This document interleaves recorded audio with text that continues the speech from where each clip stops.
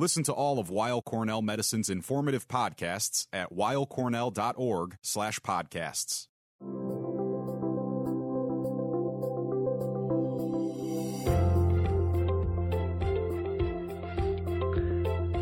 Welcome to Weill Cornell Medicine CancerCast, conversations about new developments in medicine, cancer care, and research. I'm your host, Dr. John Leonard, and today we will be talking about CAR T-cell therapy. I'm really happy to have today's guest here today, my friend and colleague David Maloney, Dr. David Maloney, who is the Medical Director of Cellular Immunotherapy at the Fred Hutchinson Cancer Research Center in Seattle, Washington. Dr. Maloney's research interest is in the development of immunotherapies for lymphoma, myeloma, chronic lymphocytic leukemia, and acute lymphoblastic leukemia, or ALL. Currently, Dr. Maloney's major interest is in the development of chimeric antigen receptor, or CAR T-cell therapy, and he's really been a leader in this field among many. So, David, thank you very much for joining us today. It's great to have you. John, it's a real pleasure to be here. Looking forward to talking with you.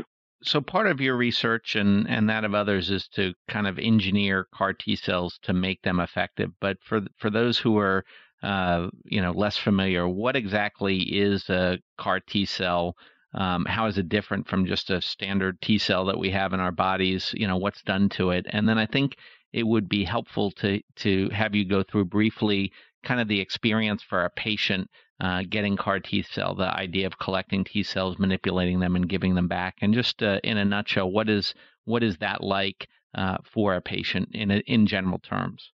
Yeah, so I think you have to step back, I think, just a bit to this, kind of look at what is cellular immunotherapy, and that's what this broad topic is. And there have been a couple areas that have been successful. One is called tumor-infiltrating lymphocytes, where you actually take out a tumor biopsy and then look in that tumor biopsy for T cells in the patient that can kill the cancer. And this area of research has been pioneered at the National Cancer Institute. And, for example, you can take a melanoma mass from a lymph node, isolate the T cells in there from that, and then grow those T cells, expand them in the lab in tissue culture, and then give them back to the patient. Only a minority, like one in a zillion, or just a minority of those T cells are actually against the tumor. But if you can grow them in the lab and expand them, then this has been associated with dramatic responses in some patients with some cancers. Unfortunately, it's relatively limited, and it's very difficult to find these T cells. And the way a normal T cell recognizes a cancer is very complicated. It has to do with the patient's own HLA type, or their blood typing, to where the T cells have to recognize in the context of that patient. So it's very difficult to export this kind of technology with a T cell receptor that could work against different cancers. So the way around that is to, instead of trying to find the 1 in a million T cell that reacts with the cancer, is to actually modify the normal T cells to express a receptor that will enable them to kill the target you want them to. And that's this whole revolution in CAR T cell technology.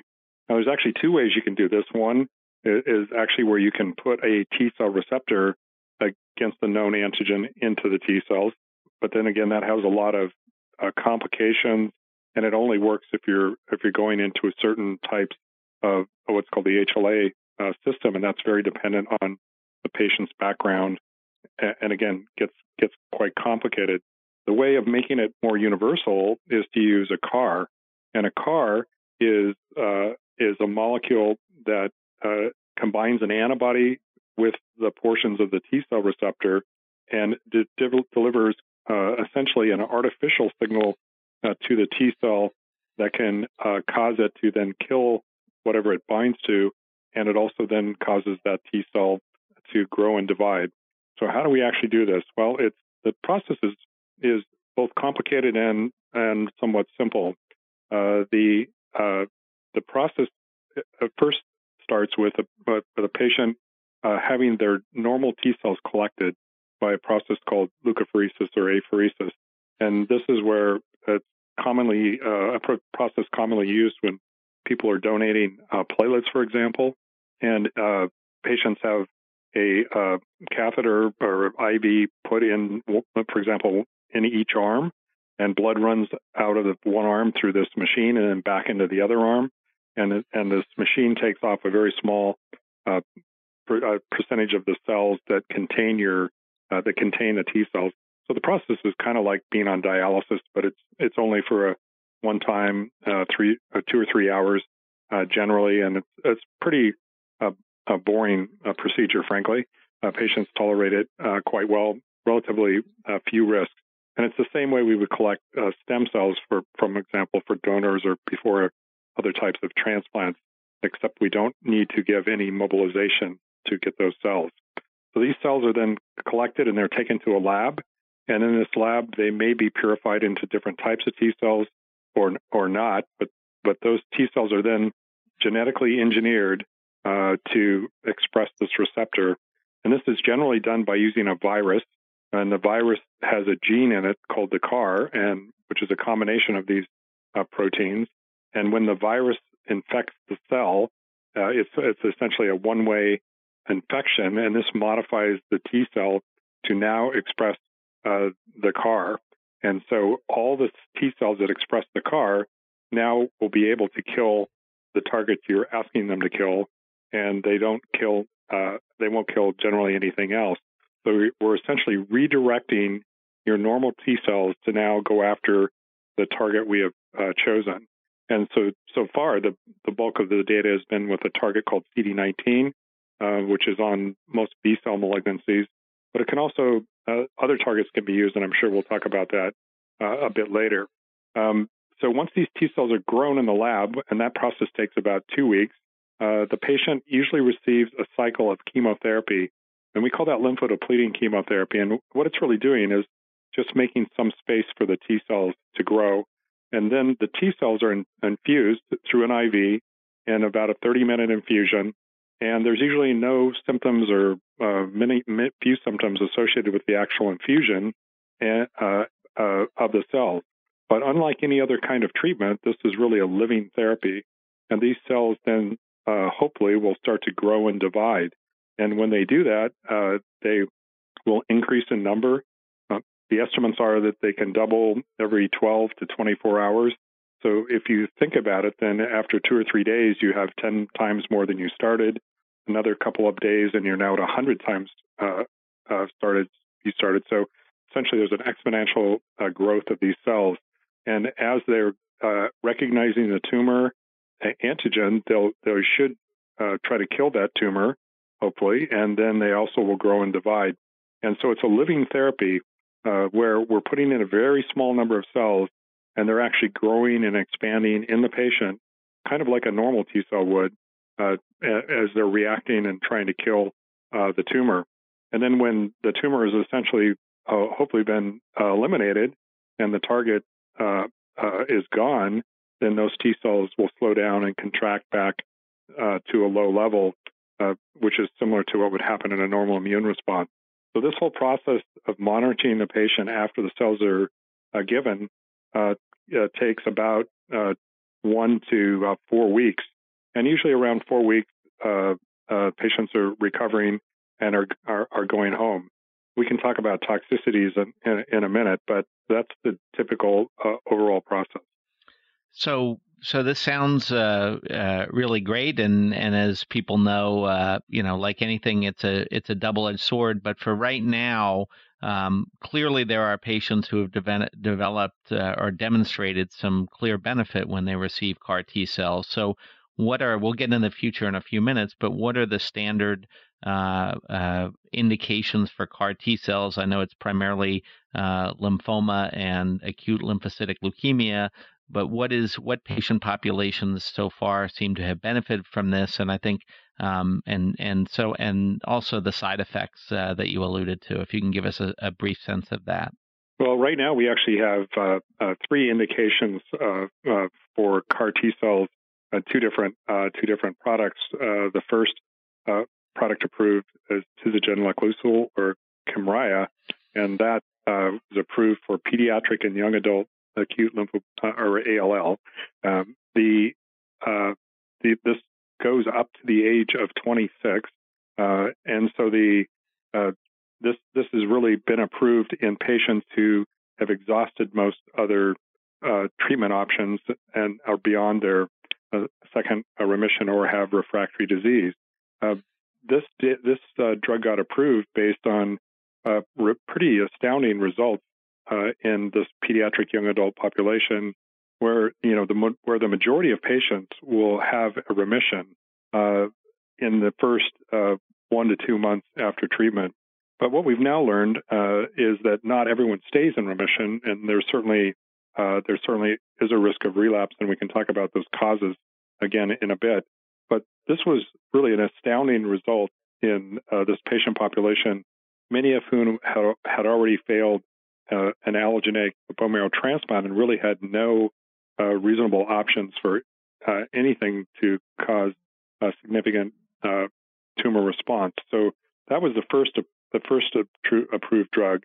Now, subsequent to that, a drug called axicabtagene ciloleucel, or Yescarta, was approved for the treatment of adults with aggressive lymphomas, such as diffuse large B-cell lymphoma. And this is in patients who have failed at least 2 prior regimens of therapy, and that's a population where, often including transplant, once that has failed, there aren't great options for treatments that have a potential cure. And the data with that drug suggests about 40% of patients have long-term remissions, at least now more than a year to a year and a half. And it looks very encouraging that some of those patients might be cured.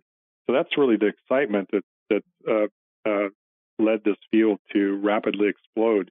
And it's absolutely amazing that both of these drugs were approved relatively within a few years of beginning their pivotal trials. Subsequent to this last one being approved, Yescarta being approved, the first one, Kymriah, is also now approved for that same general population of relapsed aggressive lymphomas. Now, your question about side effects, there's 2 main side effects that have emerged in this field. The first is called cytokine release syndrome, or CRS, and that's where essentially the T cells are when they're proliferating, they're either inducing the body to make inflammatory proteins called cytokines, and these cytokines can go to very high levels, and they're associated with a variety of symptoms. The most common symptom is high fever, but then that can lead to all kinds of other issues, including problems with blood proteins that control the clotting of the blood. It can lead to other associated symptoms of low blood pressure, and so patients are essentially feeling like they have the worst case of the flu they've ever had. And so it's similar to the type of immune response that your immune system would go after fighting an infection, only in this case your immune system is fighting your cancer. And so cytokine release syndrome can happen anywhere from a few hours after the T cells are given to as long as maybe 2 to 2.5 weeks after the T cells have been growing in the person, in the patient. And they're really, typically, this occurs around 4 to 5 days after the CAR T cells have been given. And it usually lasts 2 to 7 or 8 days. In most cases, this is 100% reversible. We do have some new drugs that can block some of these cytokines. One called tocilizumab can block IL-6, and that can often dramatically improve the symptoms of fever and low blood pressure. But some patients can get very ill from this and end up in critical care and in an ICU. And very rarely patients can die from complications of cytokine release syndrome. But fortunately, this is not a real common occurrence, but it is definitely a risk. Now, the second toxicity that is even more difficult to understand, again, CRS we think is related to the proliferation of the CAR T cells, But the second toxicity is a neurologic toxicity. And this is one we don't completely understand what the exact cause is. It is definitely associated in most cases with patients who have had some cytokine release syndrome, but then it's characterized by patients developing an inability to speak or talk or comprehend, and often this can progress to a very frightening constellation where people look like they've either had a stroke or almost even be in a coma. And in very, very rare cases, patients can, again, die from complications of this, such as a brain swelling or cerebral edema. Again, 95+% of patients completely recover from this, but it is definitely frightening both for the patients and for caregivers and for physicians alike. This neurologic toxicity doesn't happen to everyone. It happens in up to 30% of patients, for example, with Yescarta, and generally occurs after the peak of the cytokine release syndrome, and often 4 to 5 days later. It usually lasts a few days, and we generally treat it with drugs like corticosteroids or dexamethasone. We're not absolutely certain if that's beneficial or not, but that's what the direction that the field has gone. And again, in almost all cases, this is completely reversible, but again, it can be quite dramatic. So those are the two major toxicities. In most cases, these occur in the first few days after CAR T cells and are pretty much over by a couple of weeks after CAR T cells have been administered. But in some cases, if it's severe toxicity, then obviously that can drag out longer, and it can be, as I said, life-threatening. So, David, there's a lot of work going on, and I know you're participating in much of it in trying to make the next versions of CAR T cells or CAR T cell therapy, i.e., either add drugs to CAR T cells or re-engineer the CAR T cells to potentially either be more effective or less toxic. What are two of the three of the key maneuvers or manipulations that you think have some promise? And obviously this is a work of research, but may in the coming years be a newer way of delivering or administering CAR T cells. Yeah, so that's a great question, John. Obviously, the field is both new and trying to move forward all at the same time, which is obviously complicated because once you go through all the work to get one of these processes approved, and you're already trying to figure out how to make changes, it leads to a lot of questions about how to get these kinds of processes approved through the regulatory system. But right now, the two products that have been approved are just taking whatever T cells they can isolate from a patient and give them back to the patient after they've been modified to express the CAR. A slightly different approach has been taken by our group here in Seattle and by Juno Therapeutics, who's recently been purchased by Celgene. But our approach in that compound is to actually believe that not all T cells are the same, and we actually make two different CAR T cells. We make one from a type of T cells called a helper T cell, and one called a killer T cell or a CD8 cell, so CD4 and CD8 cells. And we make two CAR T cells and then give them back in an equal mixture. And by doing this, we believe we give a much more uniform CAR T cell product. And because of that, we've been able to see a better dose toxicity and dose response relationship. So the approach we've done in Seattle appears to be even safer than some of the data that's been presented with the currently two approved products. And we're certainly hoping that this will move forward through the regulatory channels in the next year or so, and yet be another approach that could be FDA approved and would potentially have a better safety profile. So that's one option. You can just actually genetically engineer a different population of T cells. The second way to do it, as you mentioned, is to come up with a different CAR. I mean, just make a different receptor. And there are such things as armored CARs and lots of spiffy names where you can actually put a on-off switch into the CAR T cells where if they get out of hand or cause too much toxicity, you can actually give a drug that will stop them or suppress them. Another option is to have them make their own growth factors so that they don't rely on external signals as much. And then a third way of doing it is to actually do combinations, as you implied. So maybe we need to do more than just CAR T cells. And one approach is to give a checkpoint inhibitor antibody. We know that some CAR T cells just run out of gas.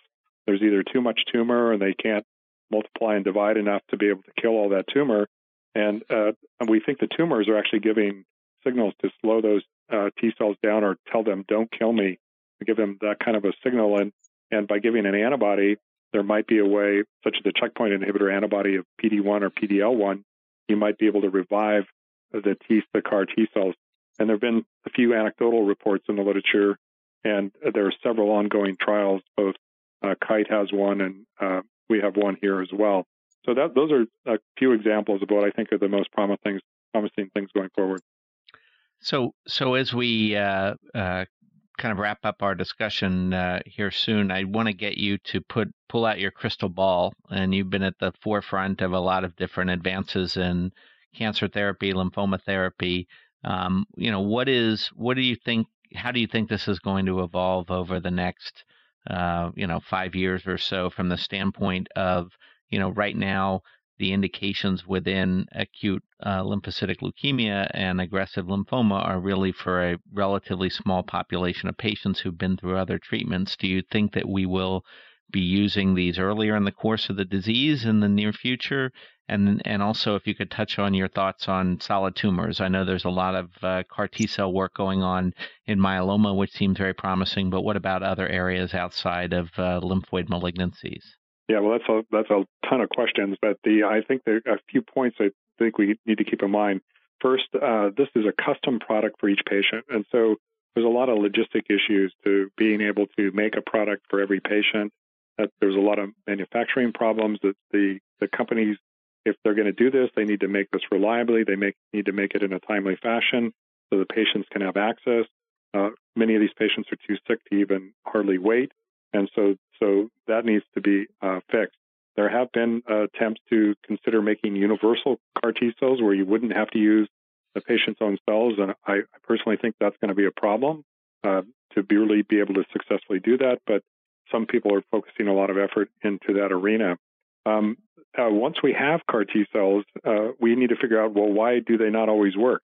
In leukemia, we're getting about 85 to 90% of people in remission. But some people don't go into remission. So why does it not work in that setting? So we need to improve that. In addition, some people relapse. And in some cases, they relapse because they don't have the target anymore. The tumor has genetically lost the target. It's called antigen negative escape. So these tumors become essentially, in this case, CD19 negative. And so the only way to really probably attack that is to give more than one CAR at the same time, targeting another antigen. Just like you would if you were treating a really serious infection, you wouldn't give just a single antibiotic because the infection would essentially escape. So those are a couple of things going forward. I envision that this is going to get a lot simpler in the future. I could see certainly how you could get a diagnosis, come in, have a few tubes of blood drawn.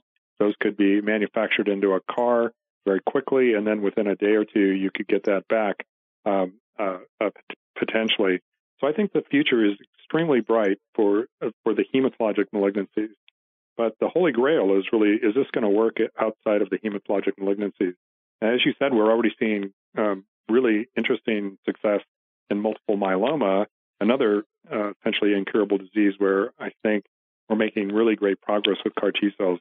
But what about the other cancers, breast cancer, lung cancer, prostate cancer? These are the common solid cancers.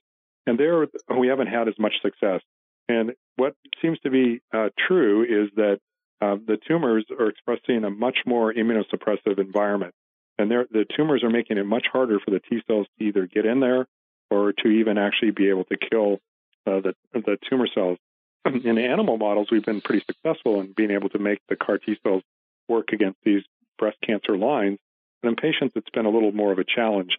And I suspect we'll need combinations of checkpoint inhibitor antibodies and CARs and maybe combinations of CARs.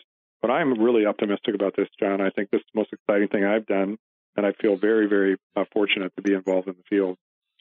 Well, that's a really a great summary. I think, if you could just leave us with kind of one message for patients or patients listening to us that say, this sounds potentially interesting. Let's say somebody, dealing with recurrent aggressive lymphoma where this might be an option that could be considered by them. What's kind of your advice to a patient who's thinking about this? What, if they make a decision to pursue this, any kind of words of wisdom, or, just go do it and go from there, or how would you help people kind of think about these issues?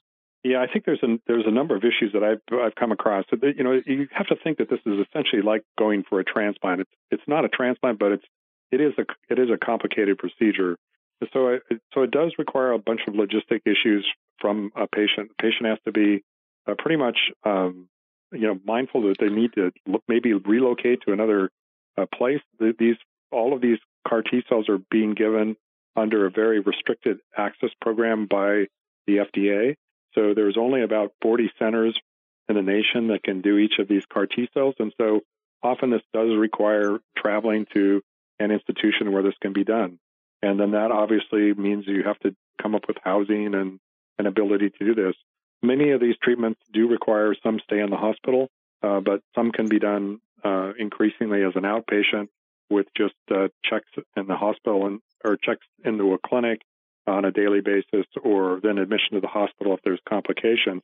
So I think patients do need to ask their doctors about this if they have a type of disease, and then to find out where the nearest center is. All of these things are on the web, and you can find out nearest centers that has experience and call those centers up and come for a consultation and evaluation. In addition, we have many other studies that are still in clinical trials. So patients can always call the various centers and find out about their clinical trials. We have a very active intake group here in Seattle at the Fred Hutch and at the Seattle Cancer Care Alliance, and a very experienced team that can walk people through clinical trial options if the commercial CARs aren't available for their disease. Well, thank you, David. And yes, I know that you have a number of different studies and options for patients and clinical trials, and I'll just throw in our pitch for our audience that there are a number of trials, including CAR T cells, available here at Weill Cornell, and certainly both of our centers are very excited and available to help patients sort through their options. And obviously, these are not decisions that one makes kind of in a vacuum or by hearing a podcast or reading a video, but they're really watching a video, but really, kind of complicated things that you really have to individualize to the situation. But it's really great that this work is progressing, and I expect will continue to progress and hopefully continue to improve outcomes for patients. So thank you very much, David. It's been really great to have you here, and maybe before long we'll have you back to talk more about this, because it's a very complicated area and much more happening in the future. I'd like to invite the audience as we wrap up. Feel free to write to us at cancercast@med.cornell.edu with questions, comments, and topics you'd like to see us cover more in depth in the future. That's all for CancerCast, conversations about new developments in medicine, cancer care, and research. I'm Dr. John Leonard. Thanks for tuning in.